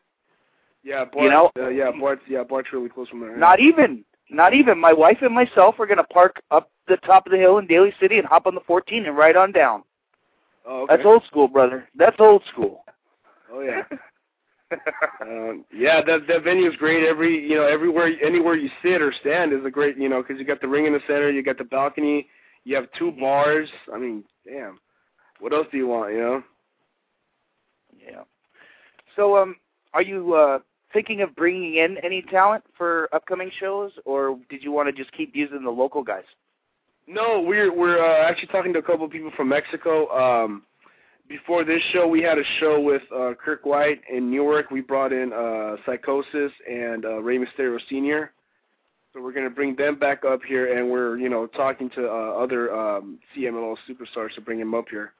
The thing I don't want to do is a lot of Lucha Libre promotions are bringing a lot of guys, and they're not drawing as much as they should draw to bring the amount of guys that they bring in. So I'm trying to bring, maybe 1 or 2 big names and keeping the rest local. That way the people here in the Bay Area know who the local wrestlers are and start recognizing them. You know what I mean? Mm-hmm. Yeah, I have to agree. I'm down here in San Diego, and there's a company running right now. And I tell the promoter every day I see him that exact same thing is push the local talent, because you're going to build those guys up, and people are going to really start having a following for those guys. And then a lot of people get burned out when you're bringing in the superstars every single show. Yeah. And that's something I've noticed down here is people, they tend to get burned out on some of the major stars. Yeah, and not only that, but it's a risk bringing these big stars, because I think it happened recently down there in FMLL where Santo and Blue Demon almost didn't make the show because of immigration problems. So stuff like that is a big factor as well when you're a promoter trying to bring in like a big name like Santo, Parca, guys like that who who might have problems, with their working visas or whatever. So that's a big risk as a promoter too. So it's a good idea to build up your local talent and try to draw off that. Maybe bring in stars once in a while. Okay. So how'd you go about getting the minis booked? It's actually FMLL would run up here in San Jose. I don't know if you're familiar with them. Oh yeah, at the Civic, right? Yeah, when they first started coming here to the Civic, I would help out the promoter Rocky, pretty much doing street team stuff, passing out flyers, posters, and all that stuff. And so I became, not friends, but I started contacting a lot of people that he would bring in, and Mascarita would always work with him up here, and that's how we, first started talking, and then, hit him up to work the show. Well, if you could bring in any lucha tag team and price is not not a problem, who would it be? For lucha tag teams, I actually really like Averno and Mephisto. Are you familiar with them? Oh yes, of course. Yeah. I follow CMLL.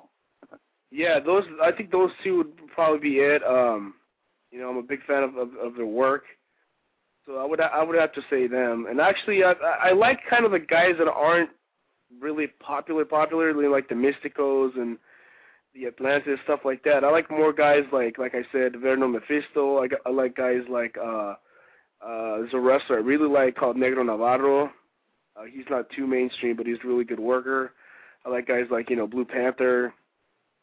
Blue Panther, the Mexican Dean Malenko. Oh yeah. I definitely want to bring Blue Panther. I can't get enough of Blue Panther. Jason Styles and Blue Panther. That's a match. There we go. Bam, that's money. You mentioned Mystico, and every single time I see Mystico booked somewhere, he ends up no-showing the show. Yeah, he's really hard to book. I think he worked with Boom down there, right? Yeah, over this last 2 years, he's been so notorious for no-showing. Yeah. I know he no-showed up here in San Jose, and a lot of people were pissed off. Actually had a lot of people leave and not even buy a ticket or ask for their money back because Mystico didn't show up. Yeah, there you go. So that's like I said, that's a risk in trying to book big lucha libre stars. You don't know if they're going to show up, and your promotion, the people aren't going to believe you next time you say that somebody's coming. Yeah, that's true. So. Yeah, as I was actually going somewhere with that tag team question. My personal favorite lucha tag team just got back together. I'm not going to try to pronounce the name, but Bucanero and Ultimo Guerrero. Oh yeah, I love those guys. Those guys they have taken lucha, to a whole different level with the hybrid type style, and it's just they've swayed so far away from the traditional, and not into the garbage way that AAA has went, but they're actually, God forbid, they actually have a higher work rate, and I would love to see them in the ring with Averno and Mephisto. Mephisto, oh yeah, they'd have a great match. Actually, yeah, I'm a big fan of Ultimo Guerrero as well. And actually, a little quick fact about him. I heard that he was a big Ultimate Warrior fan, back in WWF, and he kind of patterned his name after that. Ultimo Guerrero means Ultimate Warrior, and you can kind of see it a little bit in his design of his mask. Mm-hmm. If you look at his mask, you kind of see a little bit of Ultimate Warrior's kind of design. So I always thought that was a kind of an interesting story. Well, you'll see more of it when he loses the mask. So then he'll go to the paint, and then there it is. Yeah, exactly. Yeah, exactly. And it'll still work. Yeah. Oh yeah. Cool. Yeah, man. So yeah, Lucha Libre's blowing up here in the Bay Area, man. It wasn't like this. It seems like FMLL would come in twice a year, and that was about it. It seems like all of really Northern California has really started to grow over this last year or two. Oh yeah. It's booming out there, man. Really, with every company. Yeah. Oh yeah. I started looking at the website up here called NorCal Report, and I see the results and everything. It's like, man, look at all these shows. It wasn't really. It used to be like that. There's all kinds. There's the WCWA, which runs out of Concord, right? They run in like a high school or something up there, and then there's the Diablo, which is up in Martinez. Yeah. There's all kinds of just small companies, but they're running and they're running regularly, and it's hey. More, the more places the boys can get booked, man, the more better, they're gonna make more money, they're gonna get better, and the fans will be happy. Geez, if if it weren't for Fog City, I wouldn't have pulled my head out of the ground. I mean, my head's been in the ground for 8 years as far as independent wrestling out here. But my head's out, and back when I started, it was just BTW, APW, and SPW pretty much. Yeah, that's it. And then then we start, everything else started up like Iron and other promotions. Do you feel like with all these other promotions starting up and even the ones that have been there for a while, do you feel like that hurts you at all? No, because we have a different product. I mean, Revolution, Gabe Sting, he's pretty much doing the same thing we are. But I've like worked in this since '03, doing hybrid lucha and American Pro Wrestling, so I kind of know how to promote it properly, because we do all our stuff in English and Spanish. And I guess he's just starting to come in. I mean, he's been in the business for years too, but he's been working mostly with APW and that type of their type of the way they do things. So I don't know. I mean, I wish him luck. The fans are the ones that are going to benefit from all of this. We're going to just keep working, doing our own thing, and just playing it works for everybody in California. Jeff? Jeff? Yep. Any questions? Hold on just a second. Jeff, you got to cover me. Sorry, I'm in the hallway. Yeah. Oh, with all these other shows, do you attend any other shows going on right now? Do you go and you watch your competition, or do you feel like they're competition? No, I don't really go out and watch. I'd go to a big time wrestling show up here just because I'm cool with Kirk White, the promoter, and I usually go. I know most of the guys working. I didn't go to the Revolucion's show. I don't think I am.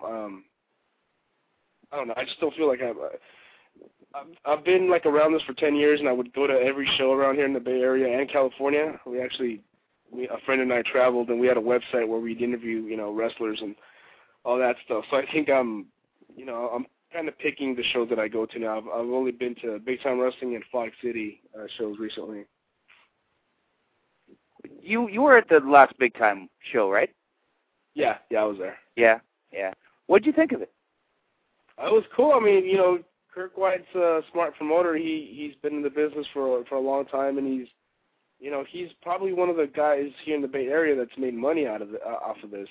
Like really made money off of it. Not just enough to keep it going, but enough to put some money aside. He does it. He has the signings and all that stuff that bring him a lot of money and stuff. So he's definitely a smart promoter. Yeah. My co-host online, Jeff, was up there as well. He was a vendor at the festival, the fest they had up there. Yeah. That's where I met you guys. Yeah. And my other co-host, Alex, and we were watching the show, and they were commenting on how easy the crowd was. Oh yeah. Because they're used to a more of a harder edge PWG type, and it's different for some odd reason. It's kind of like a throwback to the old San Francisco territory, where that the fans out there actually believe what's going on. And the thing is, the guys weren't killing themselves. Oh no. No. I mean, they know who their crowd is. Yeah. I would look to Alex, and our jaws would be on the ground because we would hear the biggest pop for an arm drag into a drop kick. And it was just amazing that they would get that kind of reception for what we were watching happen. And we're not used to that down here. It's a little bit of a harder crowd to please in some ways. And we couldn't believe how easy the crowd was. Yeah, because they were just there to watch wrestling and have a good time. And in a lot of ways, it's not how it is down here. Yeah. Oh no. And we were just so amazed with the crowd. And so I wish I would have been able to see another show up there just to see if that's how it is at all of the shows or if it was just that big time show. Because that's the Yeah, only. Big Time's crowd. Yeah, Big Time's crowd is more of you kind of like your average fan. You know, your average watch WWE. That's it. And then when they see something live, you know, they pop for everything. But more in SoCal, guys like that, they follow the indies. You know, they're on the internet. They follow Ring of Honor. They follow Japan. They follow all these promotions. So when they see something simple or something that, you know, isn't, you know, people, you know, almost killing themselves, and they don't pop or nothing like that. What's that word? Descent? I can't think of it. You know what I mean? It's like you watch something. It's like I was watching a Desensitized. Desensitized. That's the word. There you go. I was watching Root of All Evil, and they were talking about porn and how hardcore it is, and if you see like a porn from back in the days, you're like, oh fuck, you know, that's nothing. So that's kind of, I guess, for the wrestling. That's actually a pretty good analogy. All right. Let me ask you, have you ever heard of the wrestler SoCal Crazy? Yeah. Actually, I've seen pictures and I've seen his name pop up at results, but I don't think I've seen a video or anything of him. He works every single one of my shows. I'm down here in San Diego with SoCal Pro Wrestling. If you're ever looking for some fresh faces, he's definitely somebody that you would definitely want to take a look at. Okay, and yeah, I'll check him out. You will not have to pay for his hotel because he will sleep on my couch. Right on. So if you're ever looking for a fresh face, definitely keep him in mind. Okay, yeah, definitely. Hey, does Hook Bomberry work with you guys? No. You know what? He's worked one of my shows a couple months ago. Oh, okay. But he works a lot of the shows up in LA. Oh, okay. Yeah, I'd like to bring him back again, but he's only worked one of my shows. Oh, okay. Has he been up there with you before? Yeah, he was. How many shows? I think he worked like 6. He's worked like 6 or 7 of my shows. Oh, okay. Yeah, he's actually a good friend of mine. That's why I asked, because I remember him saying that he was working for you a while back. Yeah, he did. You know what? He did one show, and he was going to do another show, but my show ended up getting canceled due to the fires down here. Oh, okay. Yeah, so I definitely like to bring him back sometime. Yeah, he's a cool guy. But yeah, definitely right. he's a great worker. All right. Well, Jesus, we're going to have to wrap it up, brother. Okay, I really man. appreciate you coming on and pimping the show for this Sunday. What time are doors? Doors are at 4 o'clock. Bell time's 5. Okay, cool. Now I know what time to get there. Yeah. Just hit me up. When you're there. Awesome, brother. Thanks for coming on again. Right, the website would. I'm going to let you do it. Yeah, the website is www.khalifaluchalibre.com, or you can go to MySpace at myspace.com/promokhalifa. Awesome. Jesus, thanks for your time. I really appreciate it. It was fun. It's always fun to talk lucha. Oh, yeah. Thank you, bro. And I will see you on Sunday. All right, man. See you there. All right, thanks, brother. All right, thanks. All right, Jeff, we had a little lucha flavor. We had some old school. Now, that was a nice little mix of a show. It was a fun show. But now let me just say one thing. I have to say one thing. I didn't want to say anything with Sean on, but to that promoter out in Florida, he's a piece of shit, and I'll never fucking go to one more of his shows. Are you gonna drop his name? I don't know his name. His name is Frank. His name is Frank Goodman. Frank Goodman is a piece of shit, and I hope he calls me because I want a refund. Or his work name is the Masked Maniac. The Masked Maniac. There you go. Now we're going to have heat with the show. The show, well, he can have heat with me. Rubber Guard has nothing bad to say about him. But Jeff Dino does, and he can find me at SoCalProWrestling.com. But how much time do we got? Under a minute. Cut a promo. Okay. Look, the show was the most garbage piece of shit show I've ever been to in my life. The only good match was the Heartbreak Express, and I told that to Sean. So for anybody out there who's in Florida, do not go to one of these shows because it's complete garbage. Since we're low on time, everybody check out SoCalProWrestling.com. Big anniversary show, April 26th, in about 3 weeks now. It's going to be an amazing show, SoCalProWrestling.com. Also, all your wrestling needs, WrestleWarehouse.com. And that's about it. So thanks for having me on, KZ. Hey, it was my pleasure, brother. It was fun. Well, I'm going to hang you up, and I'm going to run through the rest of the plugs. Hey, thank you. Talk to you later. All right, brother. Take care. All right, guys, we survived another 2-hour episode of Rubber Guard Radio. Yeah, Jeff, our sponsor, WrestleWarehouse.com. Also, our other sponsor, FogCityWrestling.com. April 12th. Check them out, man. Check out the website. Big ups to Alex Saint and David Fuller. I got your press release on, brother. And I will be talking to you kids next week.